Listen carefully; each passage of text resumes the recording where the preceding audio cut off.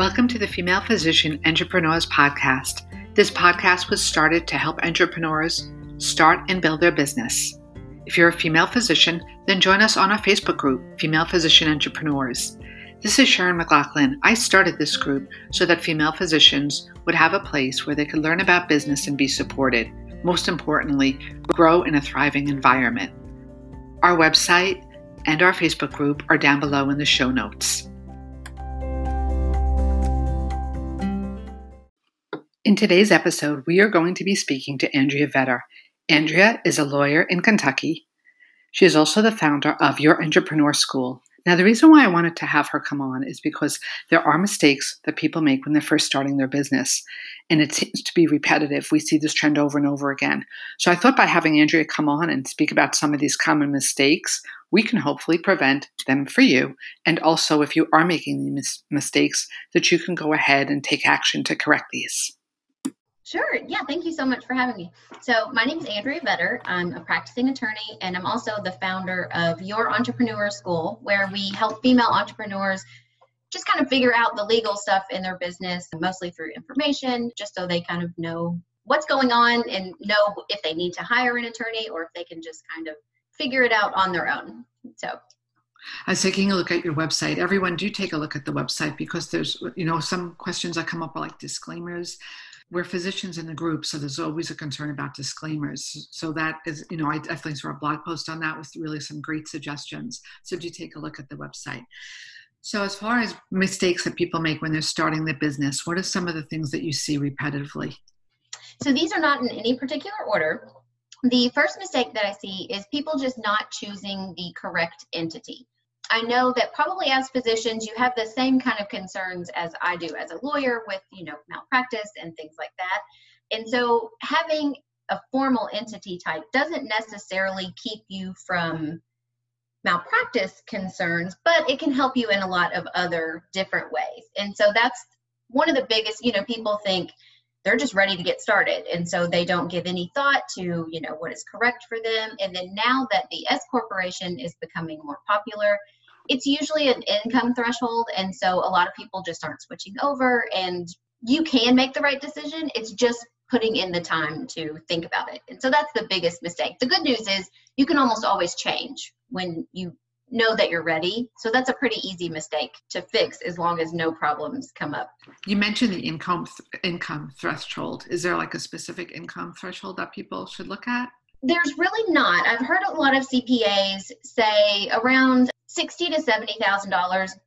What really it is, and physicians, this is going to be higher. It's what is considered a reasonable salary, because even if you're an S corporation, you can't just pay yourself $20,000 and then, you still have to pay yourself what is reasonable. If you make more than, let's say, if you were to go work for someone else, then I would say it might be time to talk to a CPA about converting to an S corporation, some of that money in the business.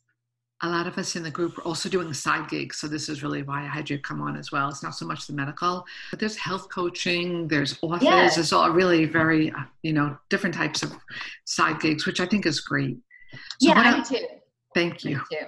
What other, issues come up that you see? The next one that I see a lot is not having the right contracts in place. And especially if you're doing coaching or something, having a written agreement with your clients is really important, not only for the legal part, but just so they know what to expect. They know what you are or are not doing. As a physician offering health coaching, that's also a great place to put in your disclaimer.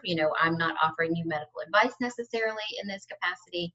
If you have employees, having an employment agreement. If you have independent contractors, having those kinds of agreements, non-disclosures, just all of the different contracts that you need in your business. I just see a lot of people kind of going on their word and then having issues later on. These are great. These are like really good points to hone in on. The next one is how you're handling the people who work for you. So one of the biggest issues I see is, you think you are saving money by hiring somebody as an independent contractor, but then you're treating them as an employee, and that's going to get you in trouble with the IRS. And so just really making sure that if you're hiring independent contractors, that they are truly an independent contractor And if you're hiring employees, that you are managing that relationship. Anything to look at specifically for that the IRS looks for as far as differentiating the two? Yeah, so the IRS does have a test that they look at. I think there are 9 factors. I don't remember them off the top of my head, but it's things like if you are providing the office space and all the tools that someone needs to work for you, if they don't really have the freedom or the time to work with anyone else, that's really the biggest one, I think, is if you're calling someone an independent contractor, they should really have their own business. And most businesses don't have one client and that's it. They have multiple clients. So if you're set up in such a way that it makes it impossible for them to work with other people, more than likely they're an employee. Thank you. All right. What else is on the list? This is great. Thank you. Oh, you're welcome. The next one is just intellectual property concerns. So either not looking for existing trademarks when you first get started to make sure you're not infringing on anyone else's, to make sure you are protecting your own intellectual property. So anything that you create, protecting it with copyright, or applying for your trademarks and protecting those trademarks too. That's a big one that I see. People find a name that they love and it's available in their state, so they think it's no problem, but then turns out it's, has federal trademark protection. And so just spending a little bit of time making sure that you are allowed to use, because you'll just have to change it later. You have to pay money too. No, that's really important. I know that there's a couple of websites that I've come across as far as doing searches. Do you recommend those or do you recommend something else? I actually like the federal, it's uspto.gov. That's the one I was thinking of. They have a search and it's, you'll search for your exact term, and then if there are any synonyms or things like that that you can think of, if you're going to hire a trademark attorney, they will do a search, but there are also companies that will do a search and they do an extensive search. It's a little bit pricey. It's around $600 to $700, but if you have a name that you're really attached to, but also afraid that it might be used, then those are worth it. If somebody was interested in trademarking, doing the search, would you help them with that? Sure, I can help with that. I do that through my law practice. And so since trademark is a federal law, then I'm allowed to do that in any state. I'm not restricted to Kentucky, so that's nice. All right, what else is on your list? You're so good for preparing this for us today. Thank you. No, seriously. So the next one on the list is taxes, and that is income taxes, sales taxes, use taxes, all of the taxes, payroll taxes. And I feel like the biggest problem with this is if you are not doing it correctly, sometimes a couple of years can pass before anybody figures it out. And so you maybe don't have time to fix it, and then they're going to come back and say, oh, well, now you owe all of these back taxes. So it's important to make sure you get that stuff lined up correctly from the beginning, just so you are paying them as you go. It's a lot easier than getting $50,000 tax bill 3 years from now. Absolutely. Where do you recommend someone start with this? An accountant, or how do you make sure that you're setting up and paying the right taxes from the beginning?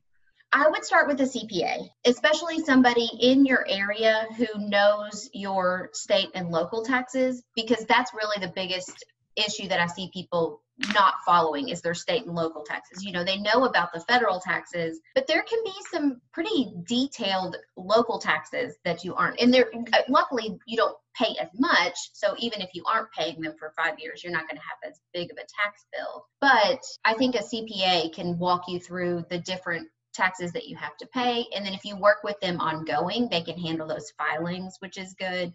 But at least an initial meeting where then they tell you what to do and then you just keep going with it. I've seen people do that successfully too. It's really more just knowing what you need, and then you may be able to do it. You could even maybe have a bookkeeper or somebody less educated do it once you know what has to be done. That's great. These are really great tips for everybody. I'm so glad that you came on today. Would you like to cover anything else? So I have 2 more. I have 2 more problems or 2 more mistakes. This next one is it's one of the biggest problems that I see, and it's very broad. It is ignoring problems when they come up. So I have seen people receive notice of a lawsuit and they think, oh, well, if I just don't do anything, it's going to go away. That's not what happened. If you get a letter from some agency and you think, oh, well, if I just don't do anything, nothing's going to happen. As soon as you are presented with a problem, it's always better to just handle it right away, because especially in the case of lawsuits, a lot of people think, oh, well, if I don't respond or if I just completely ignore it, it'll go away. That's not what happens. They actually get a default judgment, and then you don't even get a chance to defend yourself. It can apply in a lot of different areas, but anytime a problem comes up, I would say the worst thing you can do is ignore it, just especially legally, because things don't tend to get better with time, and they don't usually just go away. We want it to go away though, right?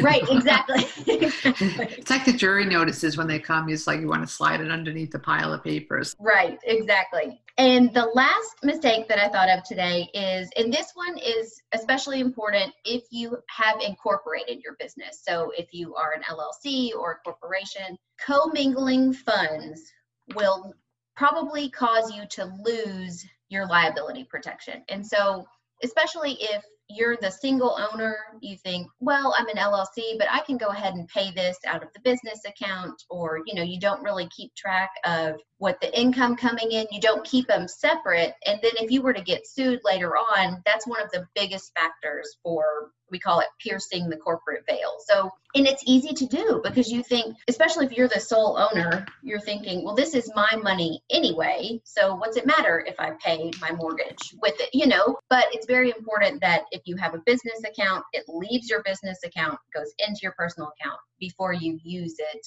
for any personal expenses. And that's a big one that I see a lot, especially amongst, it's really sole owners that make that mistake more often than anybody else. Thank you. It's a wealth of information, and we definitely would like to have you come back as far as doing trademark and copyright. That would be wonderful. Sure. Yeah. Thank you so much for having me.